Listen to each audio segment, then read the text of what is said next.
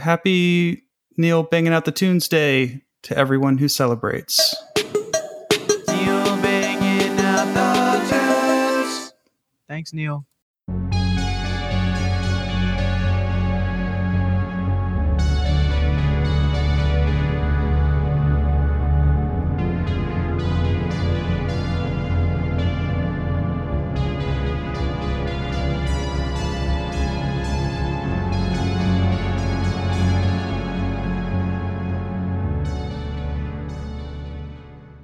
I'm Justin. I'm a Skullcom librarian.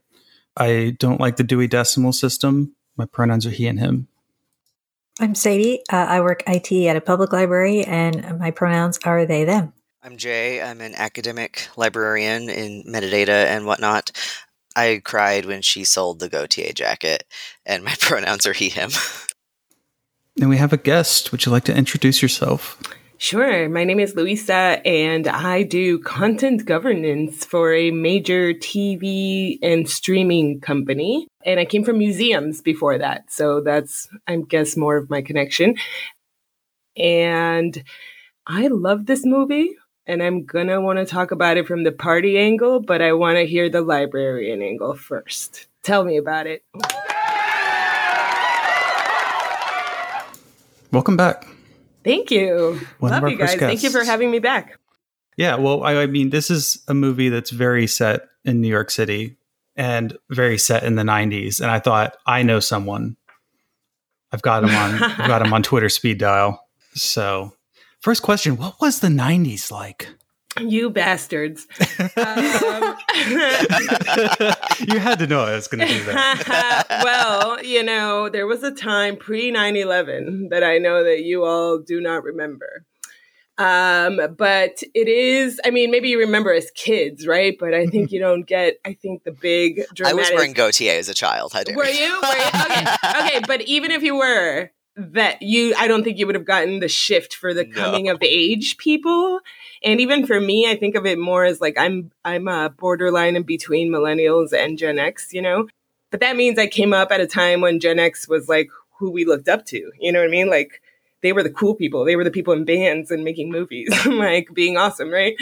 And now we think of them as like nihilists who just didn't like do anything to make the world better and just fucking, I don't know, went off to cry about how everything's terrible.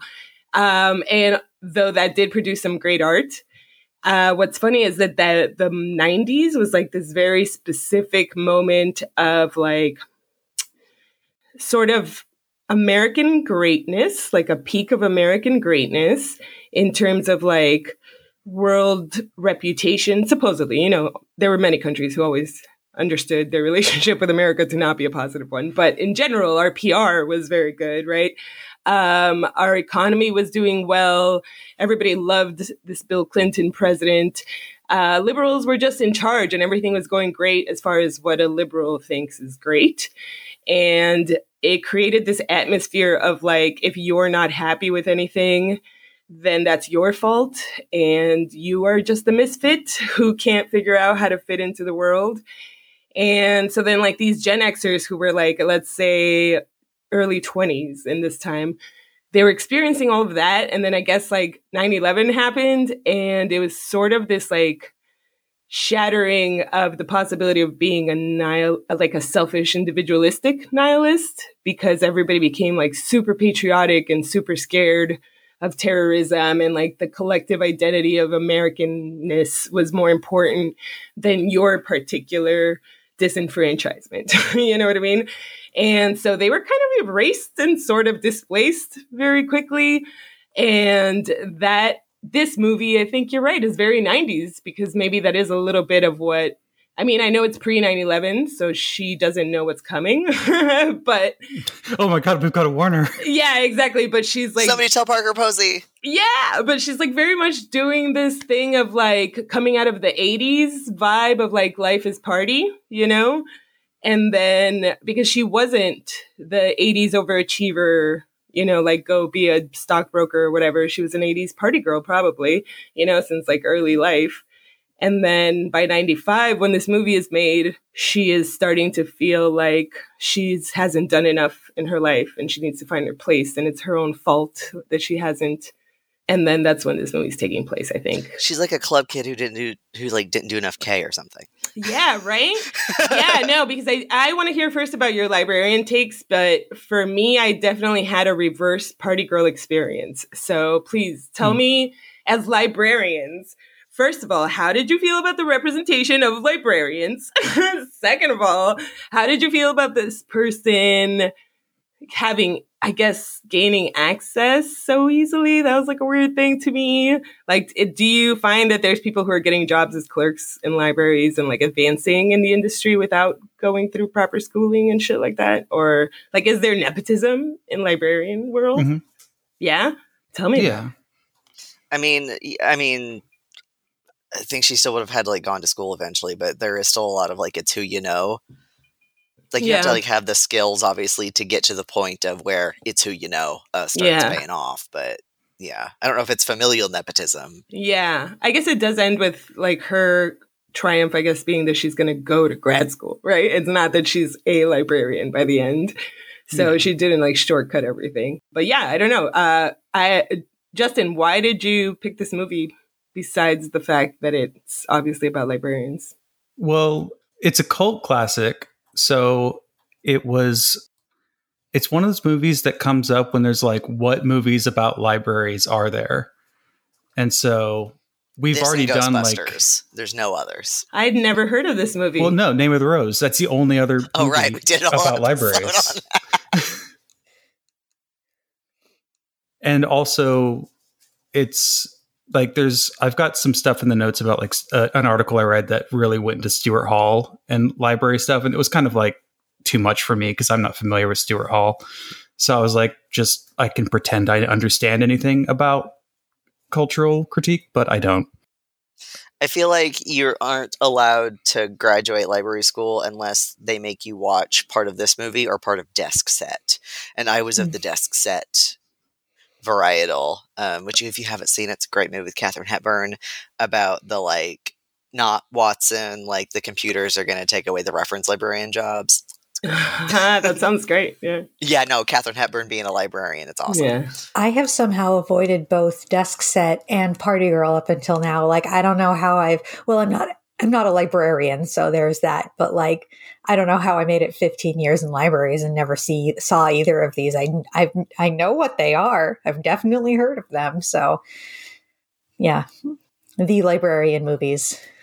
It was a movie that like I watched and I was like, I am so confused because this movie, like Jay said, it goes 0 to 60 and then back to 0 and then to 60. And like, that was one of the critiques. But, every single scene. Yeah. But this movie was filmed in 19 days and it had a budget of $150,000. And so like it's this, like you could do a whole episode on the fashion in the movie. Mm-hmm. I love the fashion so much. It was all like borrowed from people they knew. So like there are people in the clubs. This was something I was trying to figure out. Yeah. Didn't she steal it? There's a scene where they're stealing stuff. Okay. And they're like, this is what we were doing to get the costuming. Was going into people's closets and going like, oh, hello, Chanel. And then taking it and being like, you can't shoplift. It's like, it's not a shop. Yeah. The cameos was something that I loved because they were like, these were just people who we knew in the club scene. And we were so hyped to get them in the movie. So that was Natasha Twist and the It twins, who I love, the guys in the Jinkos with the green hair. They show up twice and that's it. And they were like, we were so excited to get them. When I started this movie last night and 2 seconds in, Lady Bunny showed up, I was like, oh, this is going to be good. Yeah, I love her. I liked Liev Schreiber.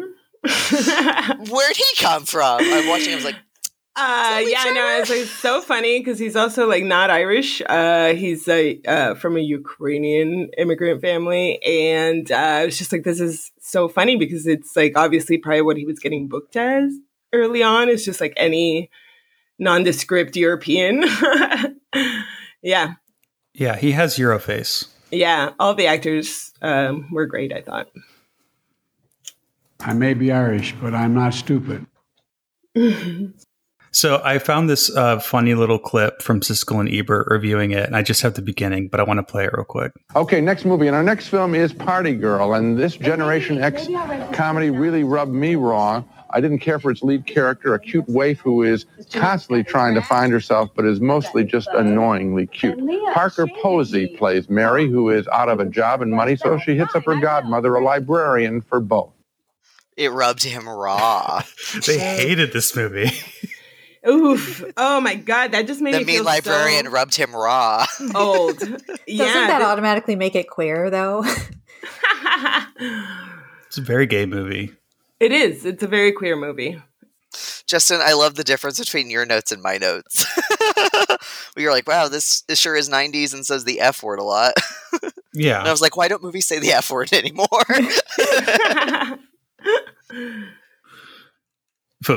Fornication. Yeah, no, I didn't type it out in my notes in case anyone was asking. I was looking for I it. did. Well, okay, so let me throw this at you all. So the character of the librarian, the godmother, was, excuse me, I think obviously exaggerated, right? Like a very caricature sort of version of a librarian, I would say, right? What you would think of as like stiff-lipped and unkind and I don't know, just like very concerned with only her system and how she thinks the world entirely should be ordered, right? So we hate her, I think. We would all agree maybe.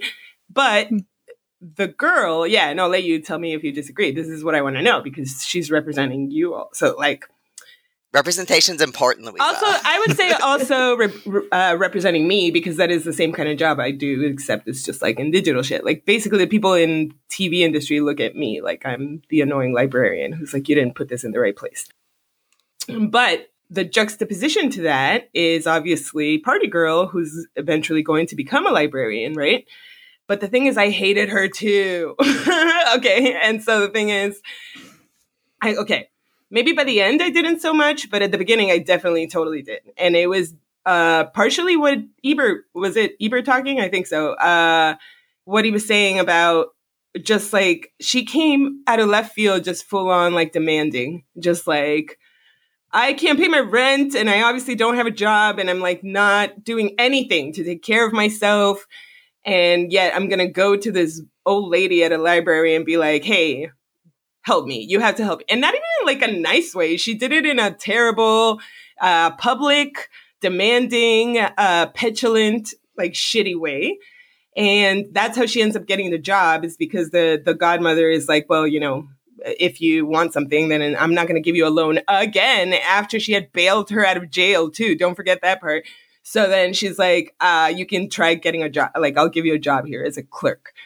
And that's how she gets the job and discovers her love for librarianship, right? But she sucks, man. She sucks. She's not even that nice to her friends or her boyfriends. She sucks. She has good fashion sense, I guess. And that's it. Like, no? So who is really the hero of this story? Yeah, I have some complicated feelings about the godmother. I almost said godfather.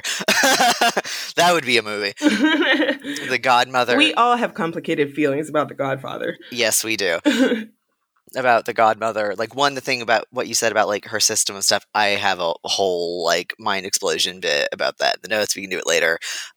And I also found when she was talking about like my body is upgrading, and I was like, Donna Haraway, come here, I need you. But like, I know in Justin's notes, he mentioned like the vocational awe that this godmother character has, where she's very like, I'm defending the profession and it should be this way and it's correct and stuff. But like, I feel like as a profession, we started hating Dewey like last year. Maybe I wasn't noticing it. And she's full on being like, Dewey hired women because he thought that they were stupid and that librarianship didn't require intelligence. And he was like awful and misogynist and we are undervalued and underpaid. I was like, what? That's cool. Yeah. Yeah. Like, yeah, I maybe I missed the whole trend of librarians shitting on Dewey for the past 30 years. Um, but yeah, this movie hates Dewey, and I'm like, good movie, you should.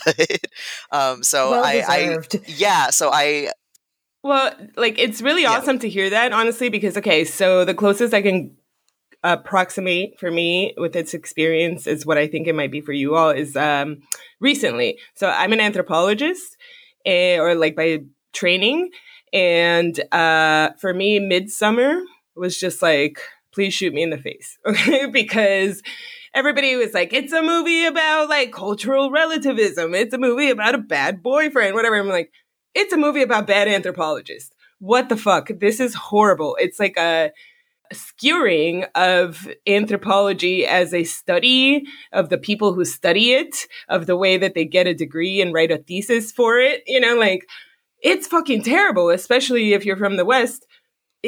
I'm just like, oh my God, that hurts so much. But what hurt about it is that it seemed like the people who wrote it had some intimate knowledge of the academia side of it and the industry side of it. And it feels, by you saying that, like maybe somebody who made this movie also did have some intimate knowledge with librarian training and world. Yeah, especially the like reference interview scenes where it's actually like showing people doing like reference interactions. I was like, yes, textbook. This is exactly what I learned in grad school on how you do a reference interaction and like the steps you take and how you ask patrons to clarify and whatnot. Like point for point, it's great at the reference scenes. Yeah, I mean the godmother, when she's railing about like librarian script and Dewey, like this is like a classic feminist critique in library literature. Like it definitely was around in the 90s. So like I definitely read some of this stuff in grad school because I was trying to do I'm history. not a history boy like you. I was trying to do history in a degree that was not history because I was in my comfort zone. So I kept writing like history papers in library school. So I feel like library Twitter hasn't hated Dewey until like a few years ago, I guess. I've definitely heard hate on Dewey before I really got on library Twitter. I'm fucking clueless. Justin, I would just say, you know what? You're a natural critic. It's okay to be a writer or like turn the lens on your own people in your own study. I did that in anthropology. They don't love it. But there is a place for like looking at how our knowledge as a profession came to be. So like, for example, it's so funny to me that you, Justin, framed it as vocational awe. I saw it as like gatekeeping. Is that crazy? Same thing. Well, Yeah, I right. think there was a lot of classism in this movie. Yes. There's a ton of it. She's like, I'm not a waitress. Absolutely. I'm Yes. just a Yeah. clerk. Yes. Librarians are profession. Her And then- boyfriend, Mustafa, like with his falafel cart. Yeah. He's the one who calls her out and he's like, you treat everyone like shit. Like you're running around your party and demanding everyone He's do the favors best for person. you. I loved him. But let She me makes her complicate boyfriend that be for a you. bartender. I want a hot Lebanese boyfriend. Let me complicate that because then Mustafa really only makes a move once he realizes she's a clerk at the library, and that elevates her from party girl who comes to get a falafel at 3 a.m. Well, he asked her out on a date before that, right? He did, but then he lost interest because she didn't show up because she was at the library all night long cataloging everything That's right. correctly. And so then she went the next day, I think with the intention to explain to him that she missed the date because she was working, but he immediately cut her off and was just like, you're a terrible person and I don't want you in my life. And so she didn't go for it and like force the explanation. Right. I'm so bad at following movies. Yeah, no. So then she just kept doing this dumb, which I think is also like an outdated paradigm thing where instead of the woman speaking up, she did this dumb thing of like, I'll just keep going there every day and asking for the falafel until like you like me again and want to ask me out again. And instead he was like, you're fucking annoying and you're getting in the way of my business. And like, he wasn't giving her the time of day for like, they showed at least like the montage was like at least 2 weeks. She was like going there every day or regularly. And then he happens to go to the library to look for information on how to get his license so he can teach in America. And she's the clerk who's working. So he sees her in this capacity as a smart person who has information and like, I guess he sees as having a real career and aspirations. Oh, yeah. And then they fuck in a library. You know what I mean? Yeah. They go from Oh, 0 to boy. 60 again. Yeah. So it is classism, though, in the same reverse way, because he's an educated man from another country who, even though in this country he's put in a lower position, he thinks he's better than her. So until he sees that she has this other promise, and then he's encouraging her later. And yeah, it's because it's the thing she wants, but it's also because it's what he would want in a woman. You know what I mean? So it's like a weird, complicated thing. Yeah. And he also, like, they always say, like, oh, you're a teacher. Like, he's not a teacher anymore. And then they also like, oh, I didn't know you were a librarian. She's like, oh, I'm just a clerk. So people are always like elevating themselves into a professional There's so much position. Classifying people and things. I was like watching this, I was like on my couch and I was like taking notes, and I wish I had wine, and I was like, there's some reading of this film about like proper order of things, and then she opened the book and read the like and the classification, like a system of things, that I was like, bitch, I was right. And then like then I remembered that like the first patron she gets is like a clerk asked for the origin of species, so like taxonomy, and I was like, so this whole movie is about like her trying it's about to our buck categories. against. Yes, and about her not fitting into that category and pushing against it until finally she turns into a cop, literally, like we're the cop stripper, and that's what she's like, I'm serious about grad school, and there's a stripper cop around her. Like she just, like, she stops pushing the boulder up the hill. She is now Sisyphus happy. Oh, hang on. I got the clip. Hang on. You got it? I must imagine Sisyphus happy. Bullshit, he's miserable. He doesn't have to be. Like, he accepts his fate. You telling me that if your name was Syphilis and you spent your life lugging a fucking rock up a hill, you wouldn't be miserable? I think I'm an existentialist. This movie deserves an Oscar. Retroactively. Guillermo Díez is so funny. He's so good. Especially in this movie. I mean, I know he's generally good, but so one of the things as a 90s elder that I can tell you about is like DJs, man. So I just went to Miami, which is where I grew up. And Miami had like has still a huge DJ culture. I don't know if you guys have heard of like the DMCs. It's like the DJ World Championship, basically. So it's like a scratch competition where DJs do tricks scratching records, and they like compete on like seamlessly blending songs from one to the other. And DJ Craze, who's won the most ever, is from Miami. Like, it's our thing. You know what I mean? And this representation of the DJ was actually like spot on, because of the fact that when Party Girl reorganized his records according to the Dewey Decimal System, first of all, mind melt, you cannot touch somebody's records. Like, oh my God. I was so mad. Yeah, dude, this is I was on his side. Yeah, absolutely. So it was awesome that there was this nod to the fact that DJs and probably all kinds of musicians have their own system for how they organize music. And that's part of where their talent lies also, is that they create these own systems of categories for themselves and are able to make connections between those categories that are different than the connections you and I would make and that Dewey would make. All right. Right. Because like Dewey and even LC, I mean, they're starting to do genre, but it's not going to be as like granular as it's not going to be beats per minute. Yeah. Right. Yeah. Or even like all of the obscure types of like house genres, right? Exactly. Like you can get kind of like, this is disco and this is not, right? And so, but even then it doesn't, okay. So for example, again, because I just went to Miami, so beats per minute could be a technical category under which they organize things, right? Which would cross genres, right? Because it would be just a matter of whether this musically lines up with the rhythm of the beats. But then there are thematic connections where you could mix something in because it just has one line in the chorus that is related to the previous song. That, and that's like, unless some system is crossing the lyrics with the beat, like you're not going to be able to do that because only a human brain can do that. So what I thought was really awesome about this DJ representation was that it gave the nod to the DJ as having that level of categorizing knowledge and ability to create their own categories, but then also that he was able to learn from hers and like refine his system by her organization and then spoke up afterwards to, you know, like be like, that was great that she did that, was cool because it's sort of a movie that's queerly telling you that there are multiple ways of categorizing the world and things and yourself. I still haven't figured out who the librarian in the group of these filmmakers was, because as far as I know, it was just like a bunch of people who knew each other. That's why all the characters just are hot messes. Like the guy friend who just like can't remember his German paramour's name.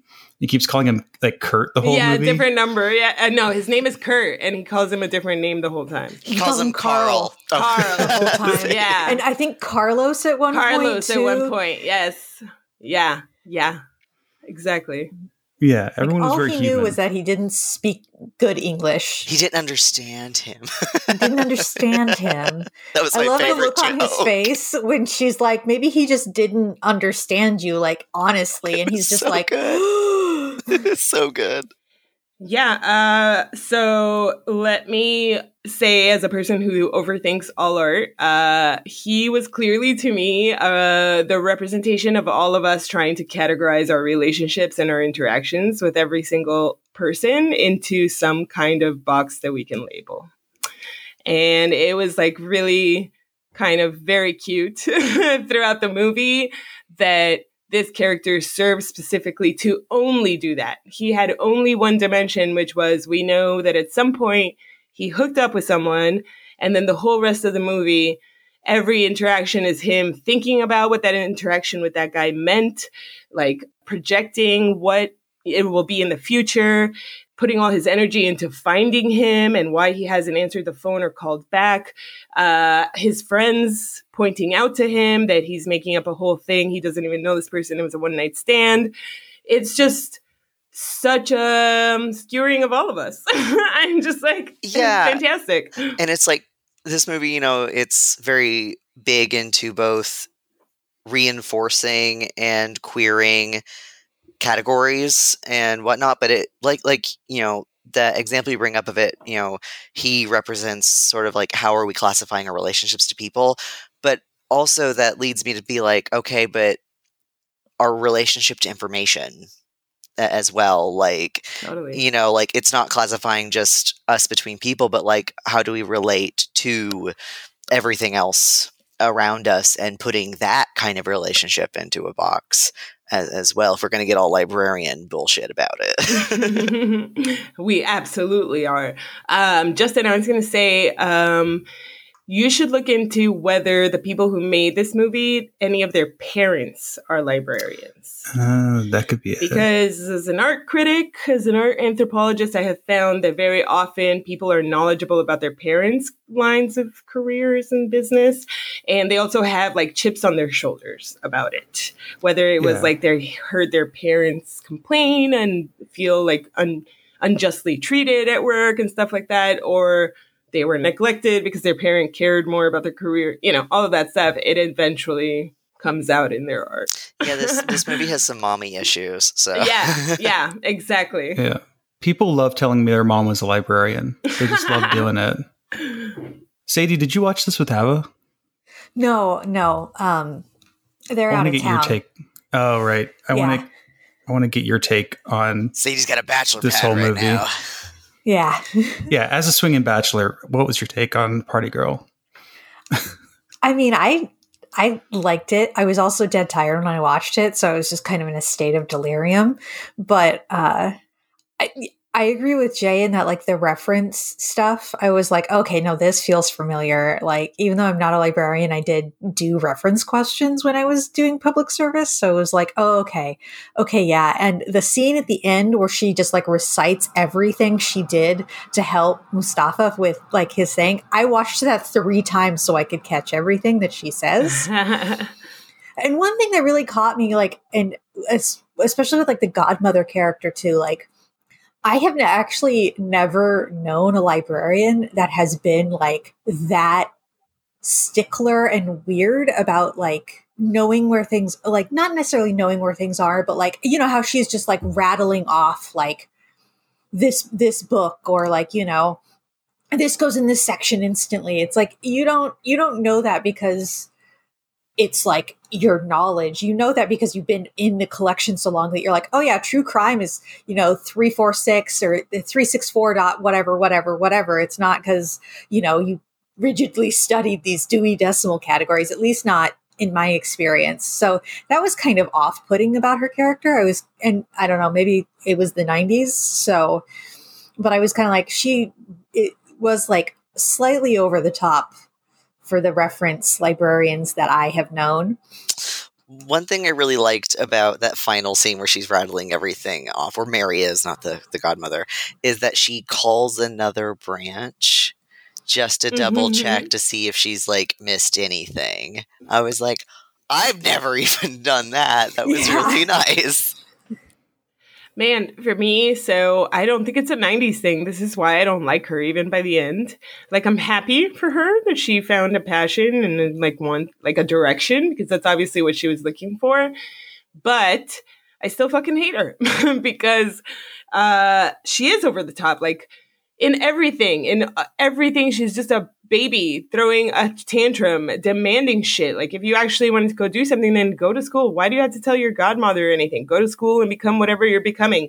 I just cannot relate to the fact that even everything she got was, and I'm not saying that you have to relate to everything that you watch, but I guess I should rephrase that and say, I still think she sucks as a person and that it's an over-the-top version of a woman, even, let's say, because it is not likable or acceptable, I think, to, like, go through life with everything sort of being either handed to you, or you demanded it, or you stole it, or you tricked people into giving it to you, and all by 24. So there were times when I felt for her, especially in like the wanting to find herself and like herself more and have a direction in life. I think we've all been through that at some point, but it was the only thing that I thought was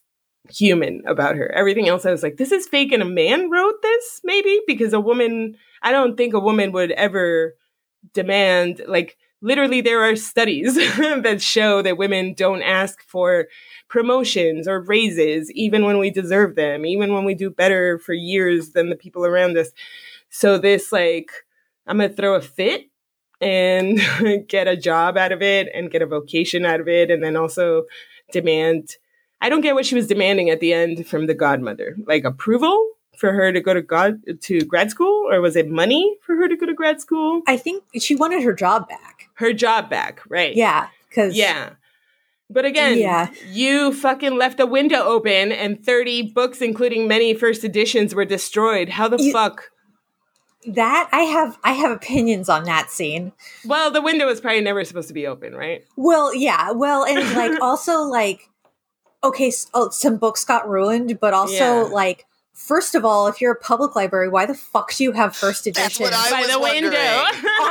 on your shelf? I was like, no, you do not. Next to a window that gets opened. Like, that's just bad idea. And like, two, like, shit happens to books. True. So like, I understand being like, this was incredibly irresponsible, but like, she was so upset about those books. And I'm like, she lives in New York City and she left a fucking window open that she broke through earlier in the movie. So her concerns aren't security or like anything like that. No, they're gatekeeping. Yeah. That's so why it's like, I didn't like that. You didn't respect these books enough, so you don't belong here. But also like, oh God, what was I going to say? While you think about it, can I say something real quick, Sadie? Yes. Okay. I didn't know if it would throw you off your game. Like, one thing I think this movie struggles with is like that fine line between like, you can obviously have characters who are terrible, awful people, but like you have to make them enjoyable to watch. I guess, like, I always use, like, I'm someone I love It's Always Sunny, and every person in that show is terrible, but I love watching it, and I don't want good things to happen to them. And I feel like they were trying to maybe make unlikable characters, or maybe they weren't. I don't know. maybe Parker Posey's supposed to be likable, and they failed. But yeah, I feel like if they were going for the like spoiled, unlikable character, they didn't like quite stick the landing with it. Sadie, did you remember? Oh, no, Okay. it's fine. I think I said it. I think it was mostly about like you left the window open and you're not like worried about the security of that. The books were the thing. Like, no way in hell would any library manager have that take, basically. I think they exist and have existed, but I think Luisa's theory that this is someone's parent was a librarian, that's starting to make a little more sense in the light of how the godmother is portrayed. With like the overbearing, all of that stuff. Yeah, just the fact that like the stereotype about caring about like, the things she gets mad about doesn't really make sense. She's just mad at Parker's character. So that makes sense if like your parent was mad at you. You think, oh, this is all personal. Like, I get the job because of just my family. I lose the job because she's family. I get yelled at because she's family. So like that makes more sense because all the conflicts have nothing to really do with the job. Right. She's good at the job. Yeah, exactly. She totally, and actually at some points it seems like the librarian godmother resents her when she is good at the job without all the formal training. You know what I mean? But what all of you actually made me realize or think about is that a very common 90s, I don't know if it's trope, but it's just like a reality, is that in the 90s, it was like the rise of the we want to hear women stories, right? At first, or like maybe one of them, right? Because it occurred before in the past. I don't want to pretend the 90s were the first thing that ever happened. But there was a rise of like, we want women characters, we want shows and movies about women that pass the Bechdel test, all this stuff. And what actually started to happen first was male creators and writers started to try their hand at creating female women characters. And is this how Buffy happened? Yes. I fucking hate Buffy. I'm sorry. I hate it. Listen, I love Buffy. Daria. I love Daria. I love both of them, but they're with this asterisk that I'm bringing up right now, which is that, yes, they gave us a lot of women characters and women's stories, but they were still being written by men who were imbuing these stories with their understanding of women and their experiences of women. And to me, I just realized that the reason that I hate both the librarian and the party girl is because they don't ring true entirely as women. It's not even their quote, their careers or how they got to their careers. It's really that they don't ring true as women. And it's probably a product of the 90s that it was a male who wrote these women and projected a lot of shit into them. That's one of the things that I noticed too pretty early on was I was like, oh, cool. She has like a male best friend. And hopefully this isn't going to be one of those like, you know, men and women can't be friends without it being sexual or romantic. And then I started to notice that every other character in the movie besides the godmother was a man. So it was like, even though it was centered on Mary's character with like her godmother, it was like the only other women in there were like the other library clerks who were, you know, just kind of walking behind. Oh, and Venus, get a fucking last name Venus. So and the elder Ruby DJ, what's her name? The owner of the club, Renee. I loved her. The recovering alcoholic. Yes. Okay, so there were more, but I was like... But she was also a problematic representation of women. Like, I understand that there are women out there who are overbearing bosses and overbearing on your art, because she did the whole thing of, like, you can't play this particular art. Like, anybody this guy who makes records or whatever. Or that there are women addicts. I understand that. But Renee, as a person, was just so caricaturish. It just was not. So, like, I would say to you, the men in all of this movie were probably more real, more believable as genuine characters. And the women were definitely stand-ins for someone's perception. Yeah, I definitely thought like caricature I think is a good word for every single woman in this movie. Whereas like the guys were also still exaggerated. This film kind of it would lean into its like absurdism every once in a while with like the editing and the acting styles, I thought. But yeah, you're definitely right about like the men not being as quite as caricatured. Let's call it a Joss Whedon syndrome. Oh yeah. Yeah. Justin, you said you have a clip. Play a clip for us. This is near the end scene. Because she had sex in the library. Sex addiction. She was just saying everything was an addiction. Are you her sponsor? You've got to stop these lies and manipulations.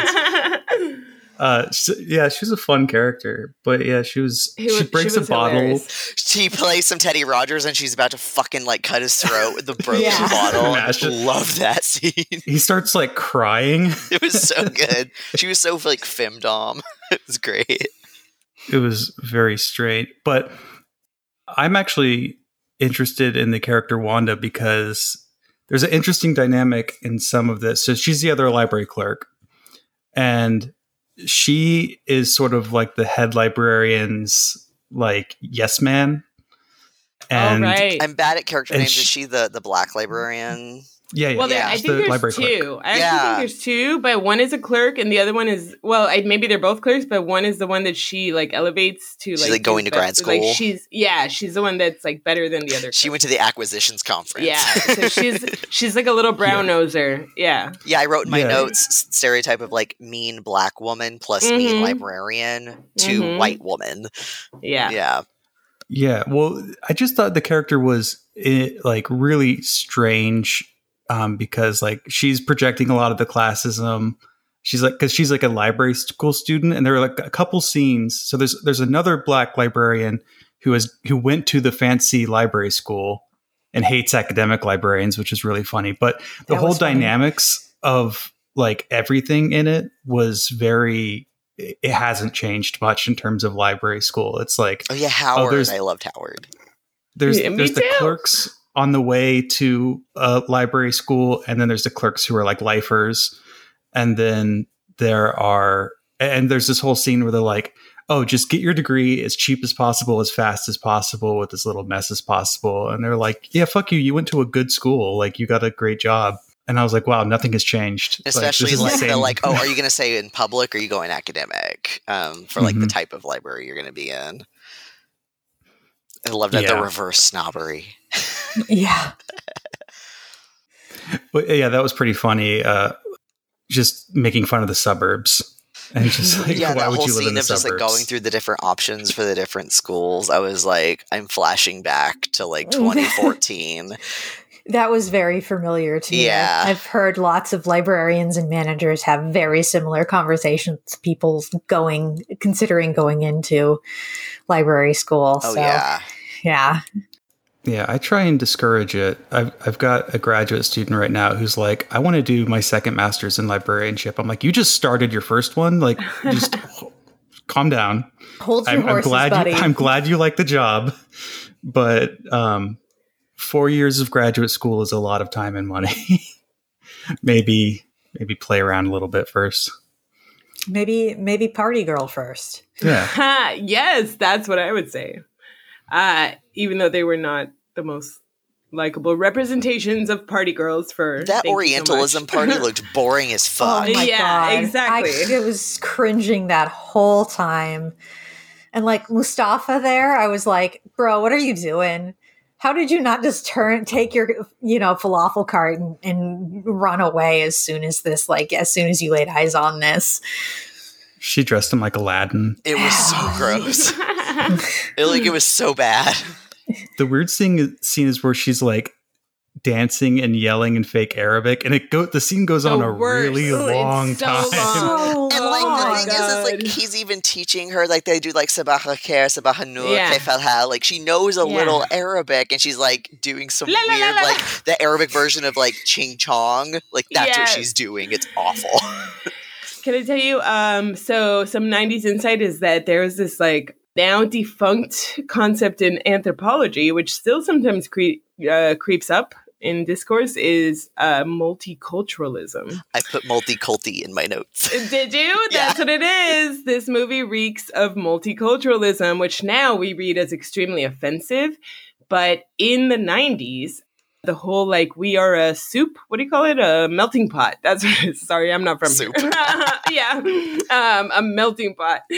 That idea was like very prevalent in the 90s, and it was kind of the antithesis of I don't see color, right?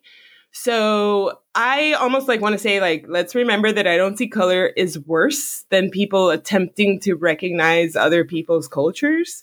And it was sort of cute to me that I was like, oh, she's like trying to like recognize his culture and like meet him on a I like you and I'm gonna put in the effort to like know your language and your food and all this stuff and your music, because he specifically asked her like, do you like this music? And so then she went home to like listen to Arab music. And it was like, okay, it's almost like doing the accent or something that you should definitely not do what she was doing. But it's absolutely a 90s thing where, and I think it persists today with like maybe like the people who are like new age spiritual kind of people who like not accidentally, but I would say like with a not negative intent, pick up things from other cultures and then like parrot them and own them, take ownership over them. And then people are like, oh, that's weird. It seems like you are trying to like mock a culture or reduce them to a particular thing. But the reality is that sometimes some people are trying to see it and get to know it and they make missteps. So it was kind of like a reminder of like that sweet time when we were trying. Yeah, it's like that very like where it's not a hard line, it's a gradient between appropriation and appreciation. It's like, oh, I'm going to learn this because I like it and it's like cool and I respect it. But then like, yeah, don't do your hair like them. No, yeah, like don't paint your face. Yeah, exactly. I was surprised there were no white dreadlocks in this movie. Right. We loved it in the 90s, yeah. Yeah, and they love it in Tucson, Arizona. A thing I noticed when I was there for a couple days is lots of white dudes hanging out with dreads. And I would venture to say that Tucson, Arizona is stuck in the 90s. Like, they seem like a town that loved the 90s. Oh, yeah. I saw a lot of very specific Asian knives in all the stores that I don't know why. It's a whole town of like the new age hippie people. But what I was going to say, the whole post-racialism thing was really weird because like there's a lot of random assaults that happen in this movie. And one is where she slams Wanda into the bookshelf and is like, you're going to help me, bitch. And I'm like, but here's the crazy thing. They tried to make a TV show off of this movie. And I found the pilot.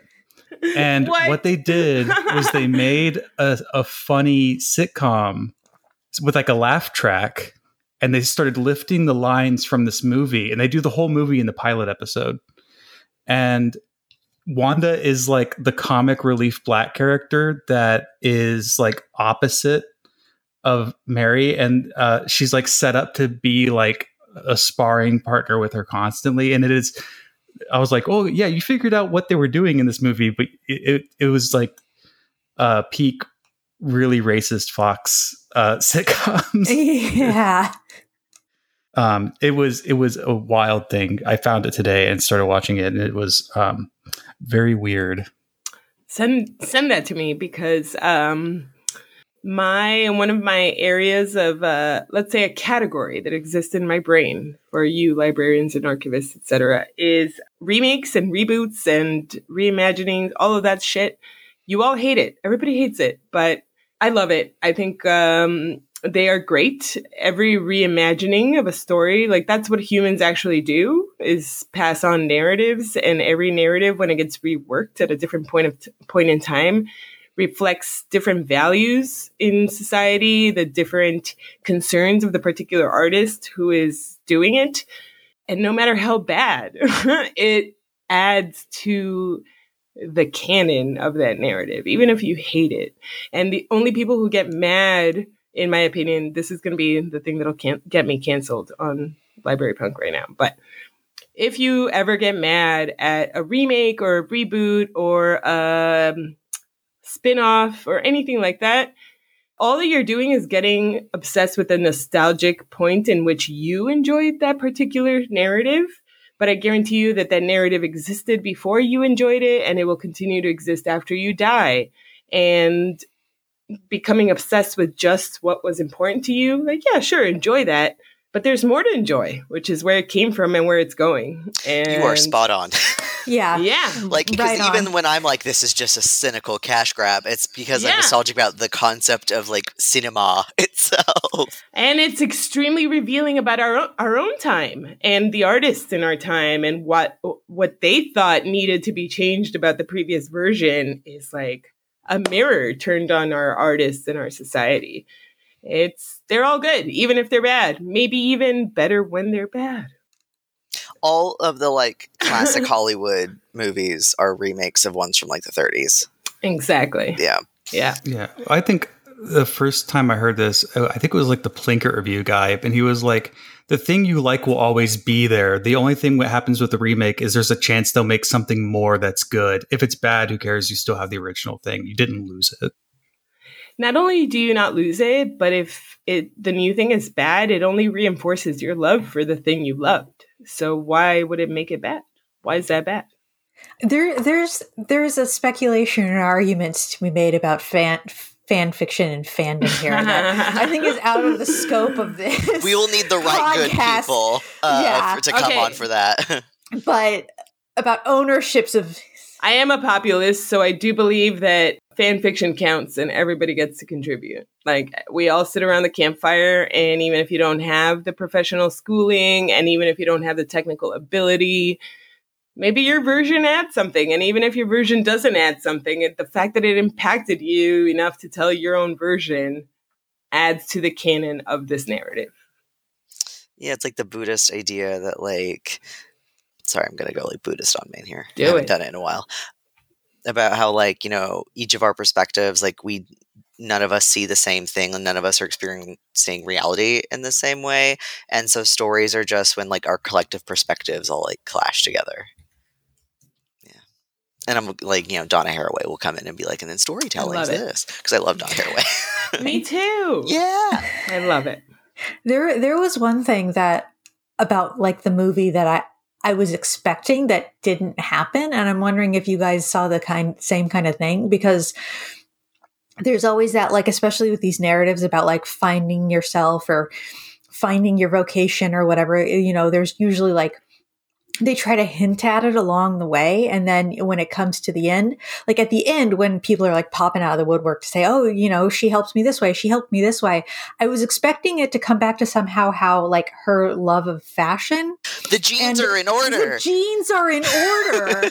Totally. Wow. And And how she like knows exactly what like things are. Like she just looks at a jacket. Well, the and knows, Gautier like, jacket's over here. I left it over here Yes. this many years ago. Like Exactly. Like, don't mix it up. And like the You're scenes so where she's like right. trying like on different outfits, and even like the partying thing, because like the scene where Mustafa is like, you're just demanding people. She's pretty much project managing that party.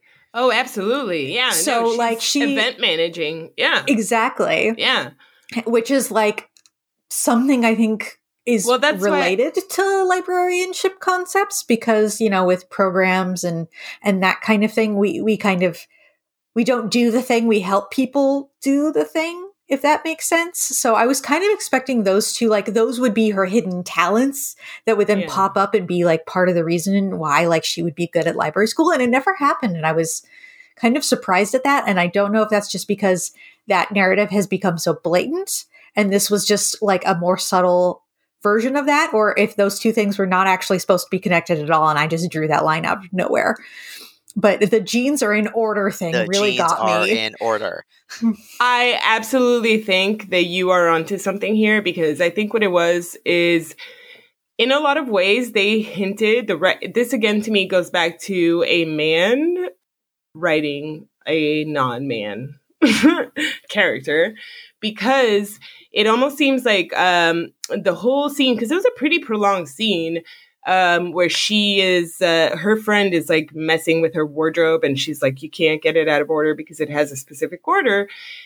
And it almost seems like it's like trivializing her ability to categorize and organize the world around her into like she only cares about these stupid things like fashion.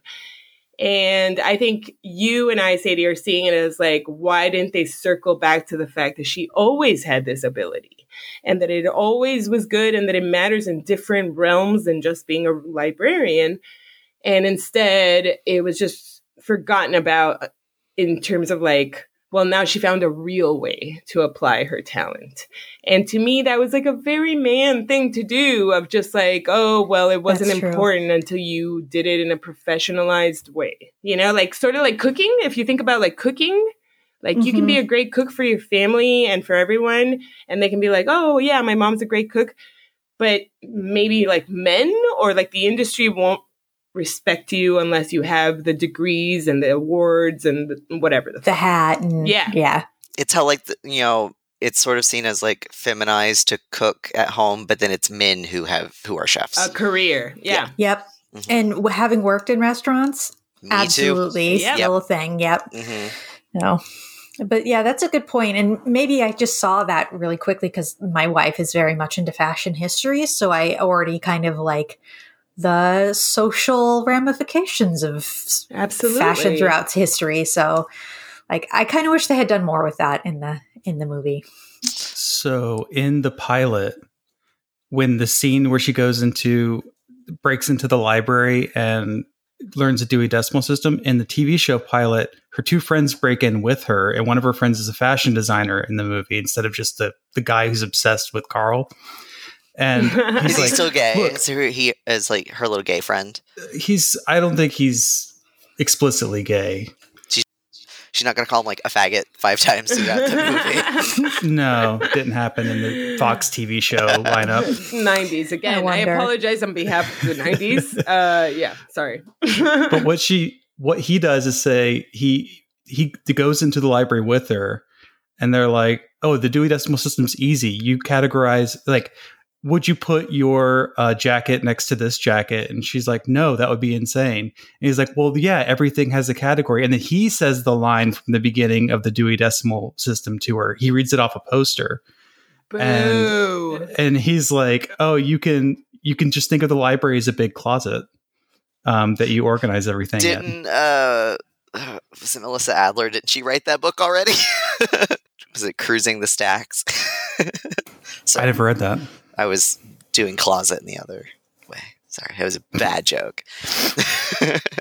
No, what I was, I know. What I was going to say, kind of related to what Sadie was talking about like, bringing up her like skills and like she does like project management and she like, my jeans are in order, fuck you.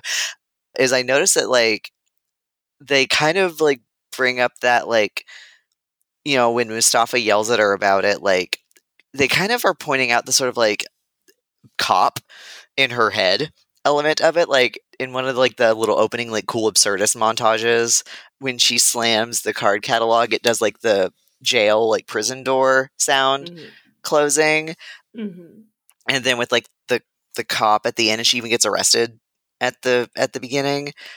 And so I just thought it was interesting that they were sort of like equating this sort of like organizational power that she is learning and that she has with like enforcing rules and like specifically with like police.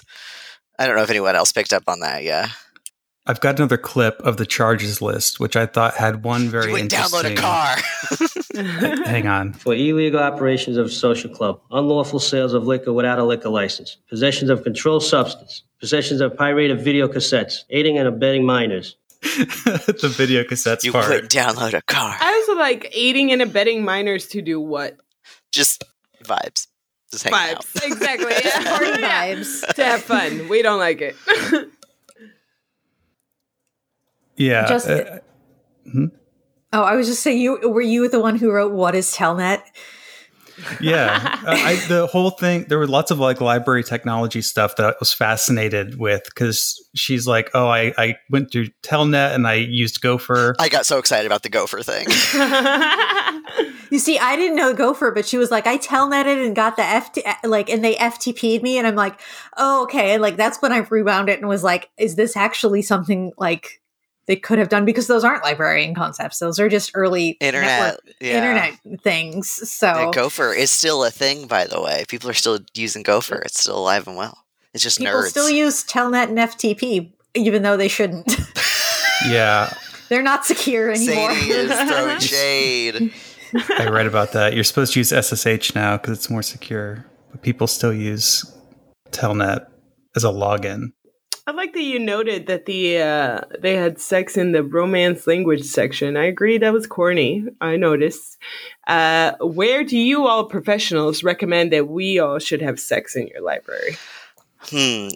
I did not on a desk because I don't want to wipe it down. No, don't get yours on the books, especially maybe not in the stacks, just because that might knock it over as a safety hazard. I know put in my notes one of John Waters' little recorded lectures that he does. He talks about fucking in libraries. And it's like book reports and hand jobs. They go hand in hand or something like that. And librarians on Twitter love to be mad at people fucking in libraries. The very concept of it. They're so scandalized. I was like, no, fuck in the library, please. I want you to.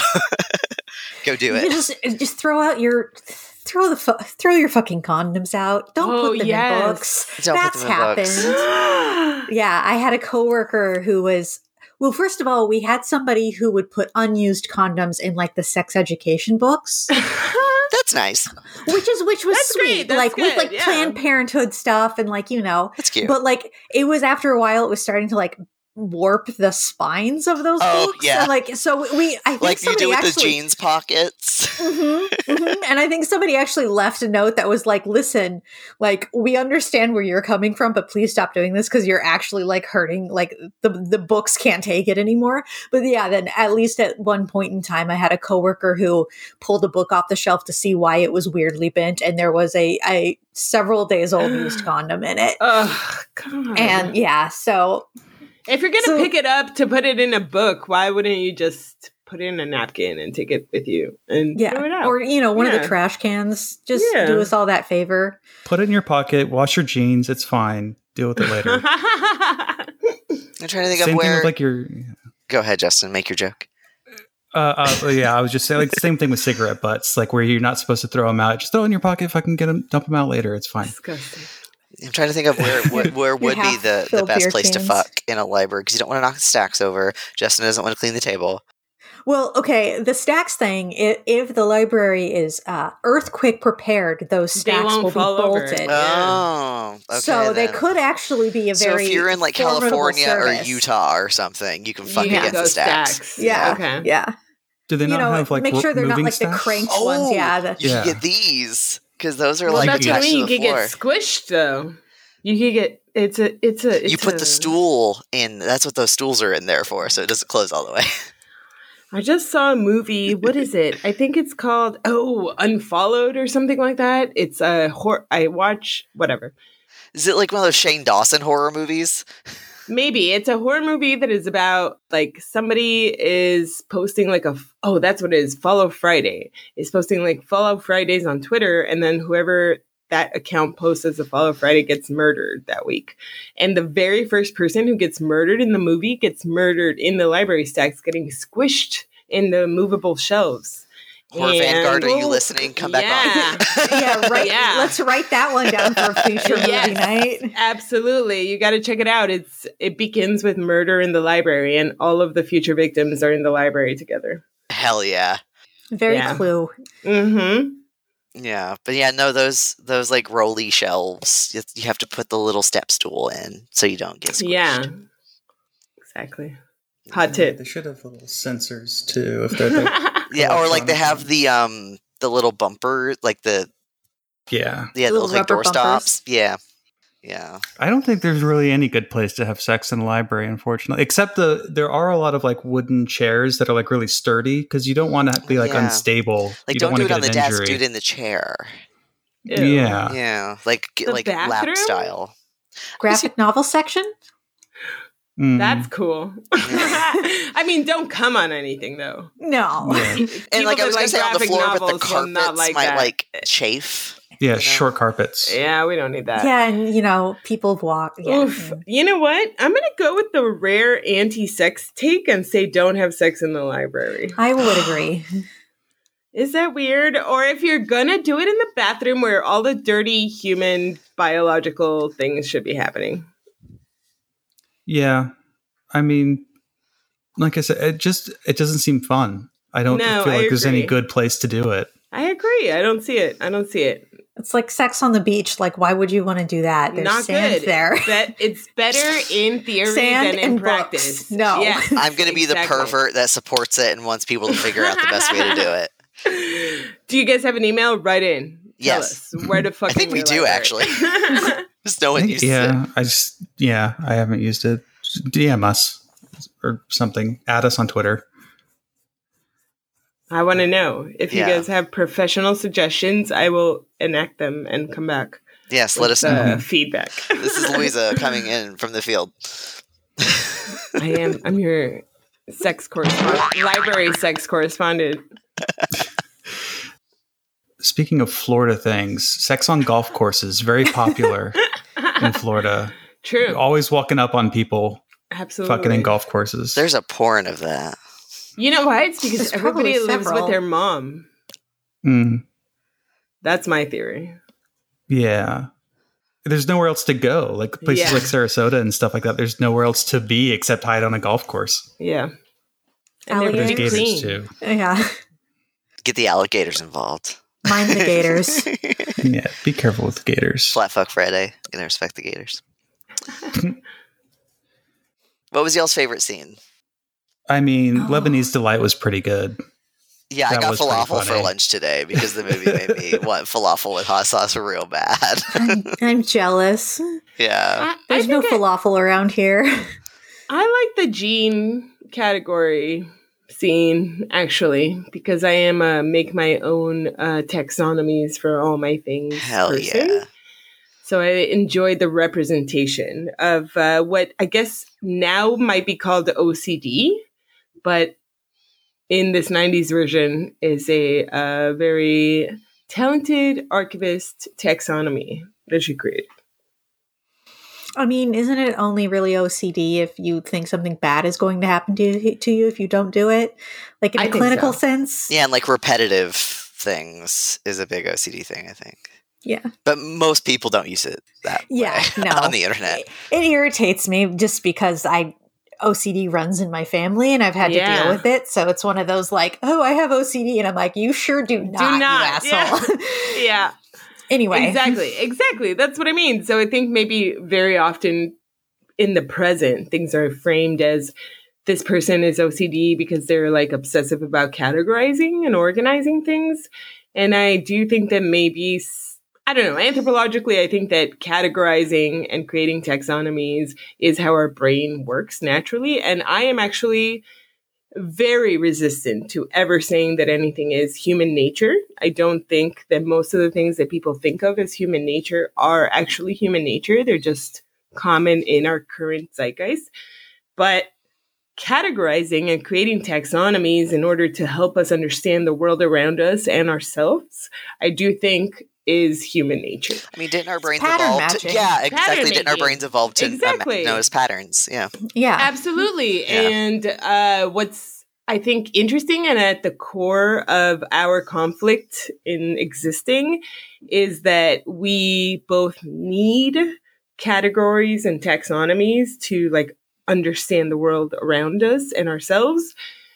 But then also, if those categories and taxonomies become frozen in time and become authoritative and fascist, then they stop our growth and they become the antithesis to human evolution.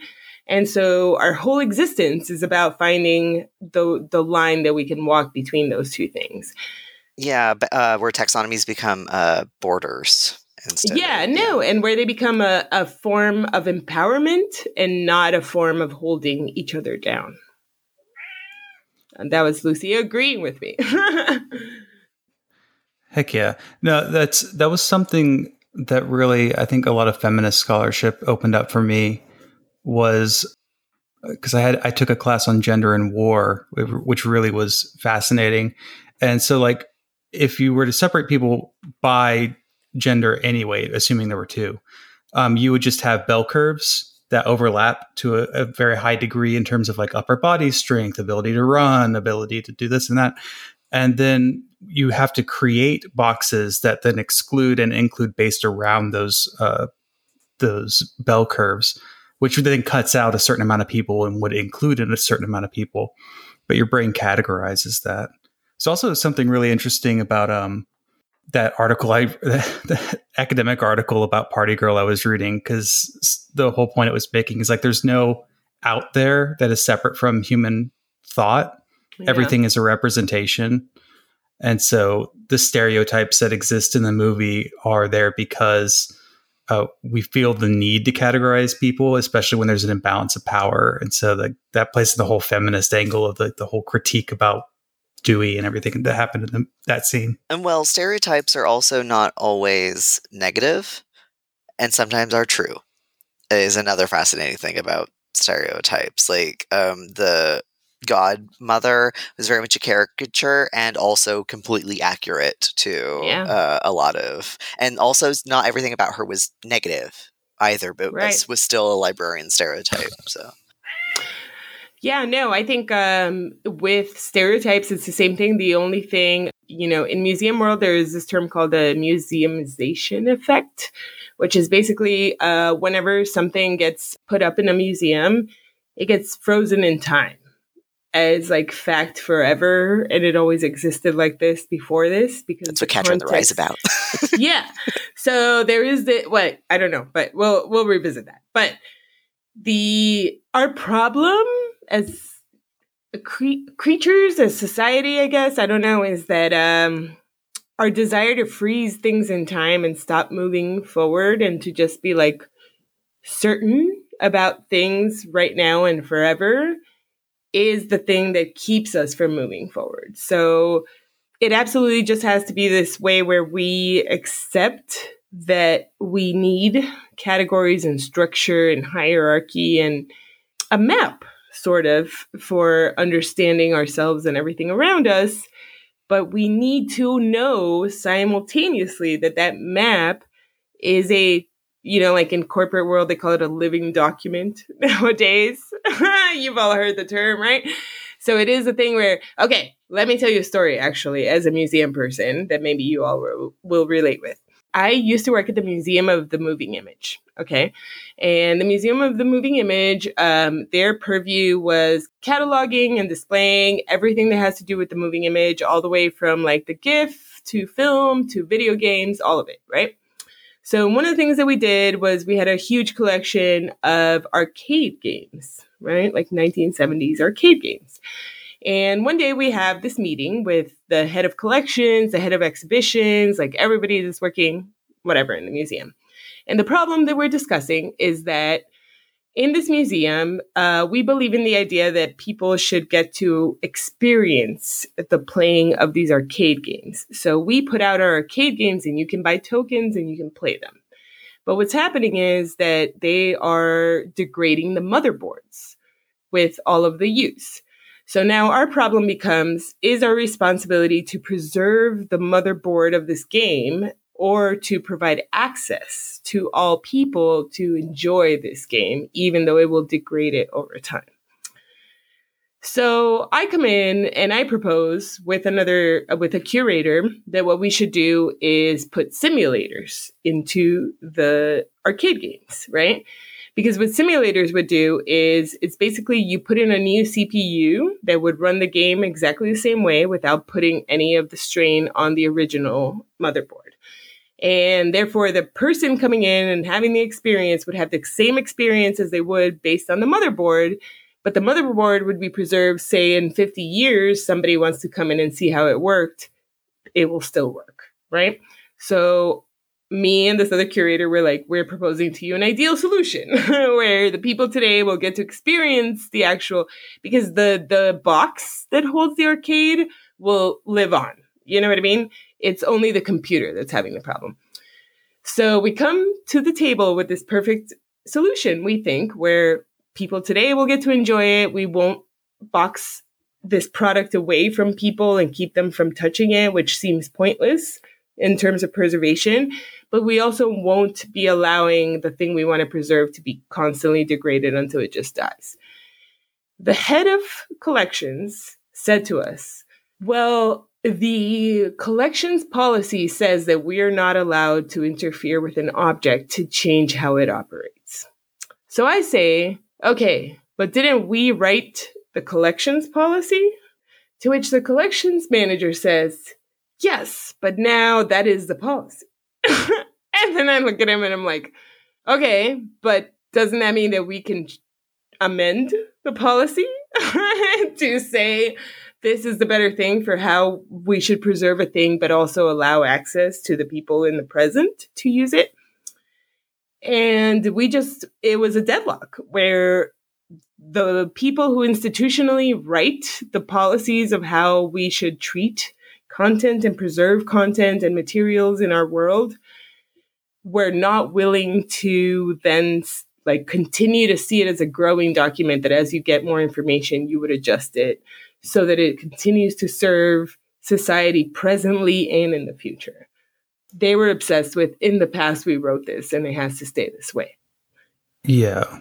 And I think ultimately, that was my long way anecdote to give you an example of, I don't think the problem is that we categorize or that we create taxonomies or that we love order. The problem is when we insist that those taxonomies cannot change after we've come to make them. We make them. We can continue to change them always.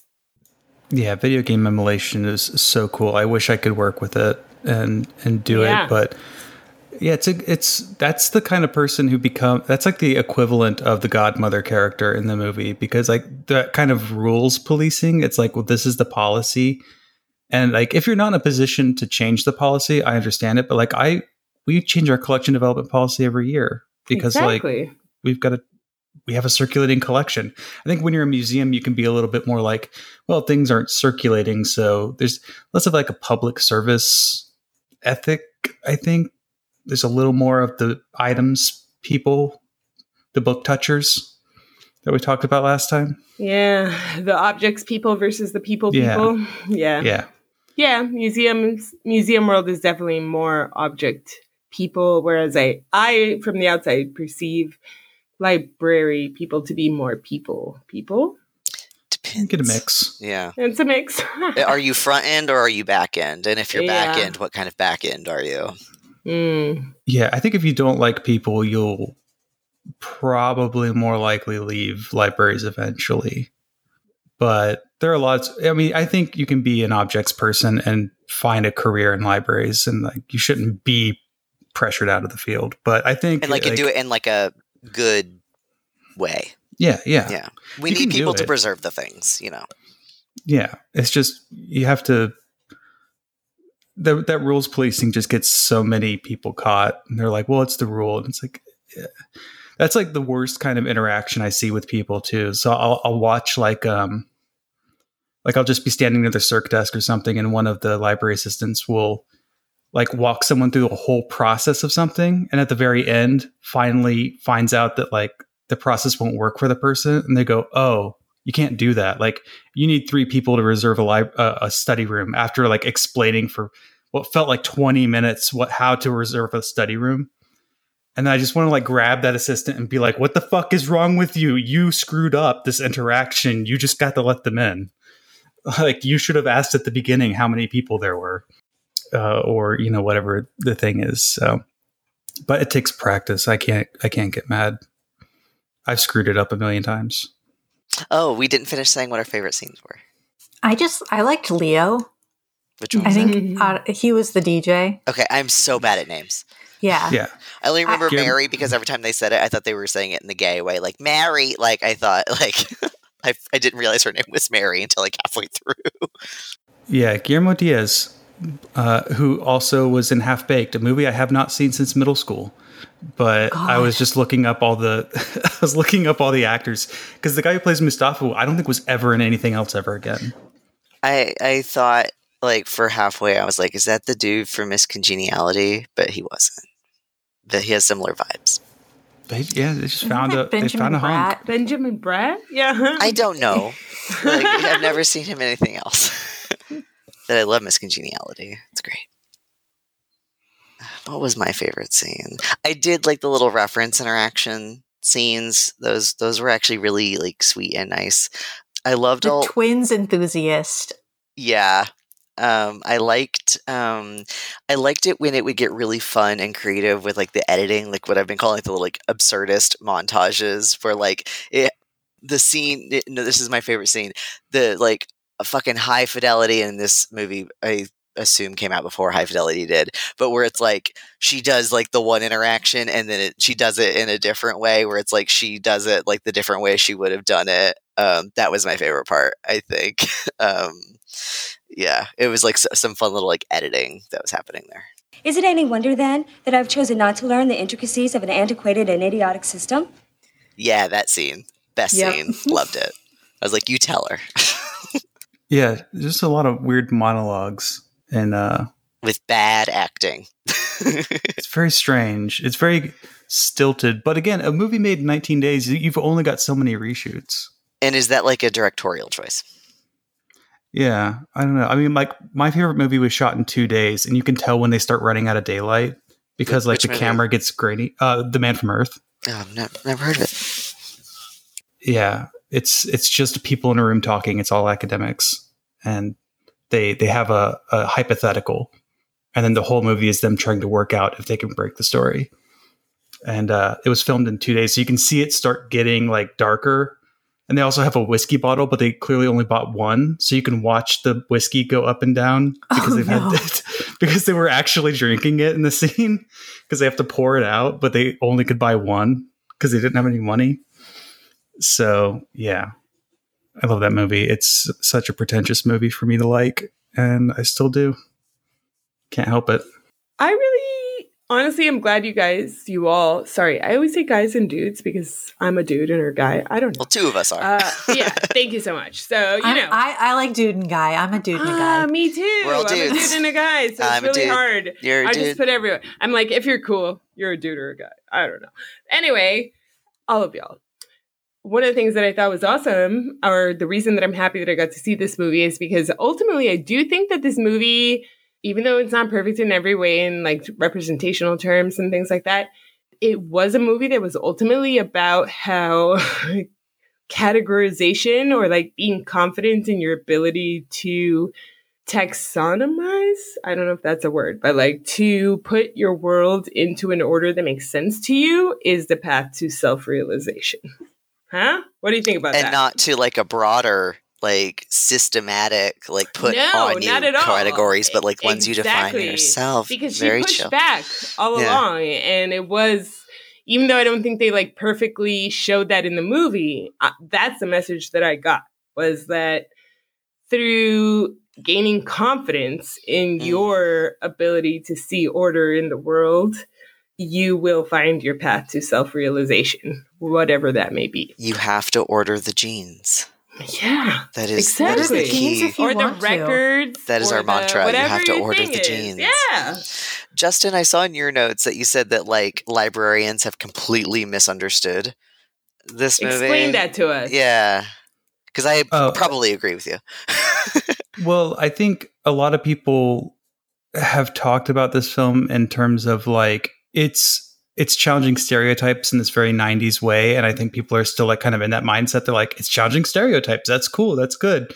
And I'm like, well, this movie is like about like relationships, and it's about like, I think even though it has this really accurate depiction of like working in a library and library world, that's still just a backdrop to what the whole movie is kind of about. It is not about librarianship at all. No. It's about self-realization. Am I wrong? No. What's it about? What do you think it's about, Justin? Oh, I think it's people trying to make a representation of like their actual lives and like being in your 20s and being weird. And I think that every character in this movie was probably someone they knew and just wrote into the script. And that's why everyone's like weird and annoying and sort of seen from the outside. And that's why everyone's like really messy. But they're also like messy in their own hot way. Like they're going around being hot and going to clubs and having fun, and they're also just extremely messy and sloppy about it, and they're all trying to figure out their shit. Yeah, when did party girls start going to library school? I guess like when did like that librarian stereotype start happening? In my timeline, around 1999, 2000. Yeah. I don't know. That's why. So up top, I told you all that. Like, I saw this as very much the reverse of my experience, which was I was a party girl. I was in AP classes and everything, but I took my SATs on acid. Like, I did not have aspirations to be anything. And I now have 5 degrees. And I have wasted all my life in academia. And I literally had to make other choices to not become a professor. And so I felt almost like I had the opposite experience of party girl in the sense that I was always, while I was partying, I was going to school and I was doing, so like one of the things that kind of annoyed me or rubbed me the wrong way about the movie is the implication that these things are mutually exclusive, because they weren't mutually exclusive for me.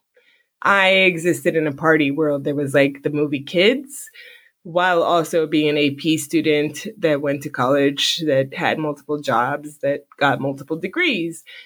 And that means I met people on both sides of the spectrum that Party Girl presents. But Party monster, party girl. Yeah, exactly. It was very much the other way. And it was almost like, okay, well, I got to pick a job, so I'll just do this. But I understand the storyline of like finding yourself and the self-realization part of it, because I knew plenty of party girls and party boys and party people who were struggling with like, who am I? What am I going to be? What should I do with my life? How will I support myself? And they didn't know themselves beyond I am fun to party with, and this is what I like to do.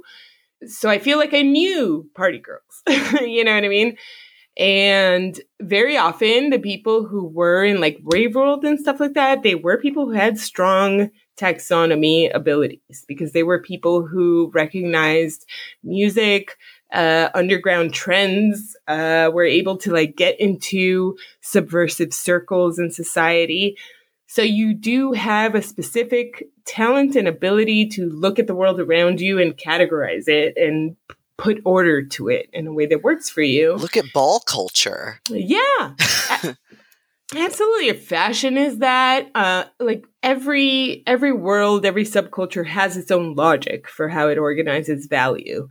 And it is valuable if you have that ability, even if it's only within one world. But what matters, and what I think this movie was trying to say, and maybe I'm being more hopeful than my Gen X influence would lead you all to believe. But I think that what it's saying to us all is like encouraging us to find value in the way that we see the world and that we organize it and we categorize it, because it matters. Like if you can put it into a logical order for yourself and make a better you and a better existence for you and those around you, then that's an excellent system, an excellent taxonomy that you came up with. It's not about bowing to taxonomies that exist before you, but to understanding that one of our greatest abilities as animals, as sentient beings, is to put logical order to things where most can't. I would say all of, like, except maybe dolphins and pigs. Maybe dolphins just want to fuck. I know, they're rapists. They're dolphins are the friends. dude bros of the sea. Yeah. Can I tell you all something? So I told you I went to Miami this week. After living Did a dolphin there, get at you? Oh my God, I got to witness a dolphin attacking its trainer at Seaquarium in Miami. I went to see the Flipper show, which, by the way, FYI, Flipper's 50 years old and they haven't let him retire. He's still doing daily Free shows. Flipper. Holy shit. Free Flipper, I know. But Flipper's, I don't know, grandson, I guess, like flipped out at its trainer. And then I learned that earlier in the practice, the trainer poked the dolphin in the eye. And so later when they were doing the real performance, the dolphin had some like vengeance in its eyes and was ready to go. So they start to do their performance, and then the dolphin like straight hits her in the chest twice and then tries to drown her. I swear to God, he was just like pulling her down like, I will murder you. Funniest thing I've ever seen. Amazing shit. So, wait, I don't even know why I brought this up. Why did I bring this up? Sentient beings except for dolphins, I think. Oh, yeah, they're bastards. So, point is, we and dolphins and pigs are the only ones capable of categorizing and revenge. That was my point. Taxonomy and revenge. That sounds like a librarian tagline. Maybe the real friends was the jeans we ordered along the way. I'm just so caught on those jeans. I loved it. He was boxed in like a turtle's pecker. Justin, where do you get these drops? I don't know where I got that one from. I told you to get the Gilbert Gottfried one today. That was good. Yeah. I hate when good comedians die, but it does mean that my timeline's funny for a few days. You know, that's, you know, silver lining. Oh, did he die? Yeah. Oh, yeah. That was why that clip was going around. Well, no, people don't share all. stand-up like comedian clips unless they die. Like, or that's the rule now. Unless we're canceling them. Yeah. But yeah, no, he died like yesterday. Yeah. And that clip was very funny. R.I.P. Gilbert. He was a real one. I think we can wrap up. It was so nice to have you back on. Yeah. It was great. Yeah, I loved the Why You Mad episode about like the Marxist feminism and stuff, by the way. Thank I loved you. It. Like as a trans person as well, I really liked it. Thank you. I appreciate it. I am trying. Never perfect, but we're working it out. I'm not an end of the road person. We're on the way there. So let's have the conversations, and maybe they're not all perfect, but they will lead us down the progression timeline. I don't know. I'm working on it. I appreciate it though, and I love the cat there. Arthur is the best. Oh, Arthur, I hope you feel better, buddy. Arthur, Louisa says she hopes you feel better. Did you want to tell people about Why You Mad before you leave? Oh, I'm sorry. Were we still recording? I just thought I was like connected with Jay on cat levels. Sorry. Yes. Okay. I do a podcast called Why You Mad with a comedian named Jake Flores. Jake has a lot of things that make him mad, and then I come along and I and him on a lot of stuff. But no, we talk about art, media, just shit, the categories in our life that make our life difficult and make us mad. And I really enjoy doing it, and I think people should check it out. If you like the show, you will probably like Why You Mad. And we are at Why You Mad Pod on Twitter and at Gmail, if you wanted to write to us. Yeah, I'll link all of it in the show notes. It's a good show. Yeah. Thank you. Okay. Good night.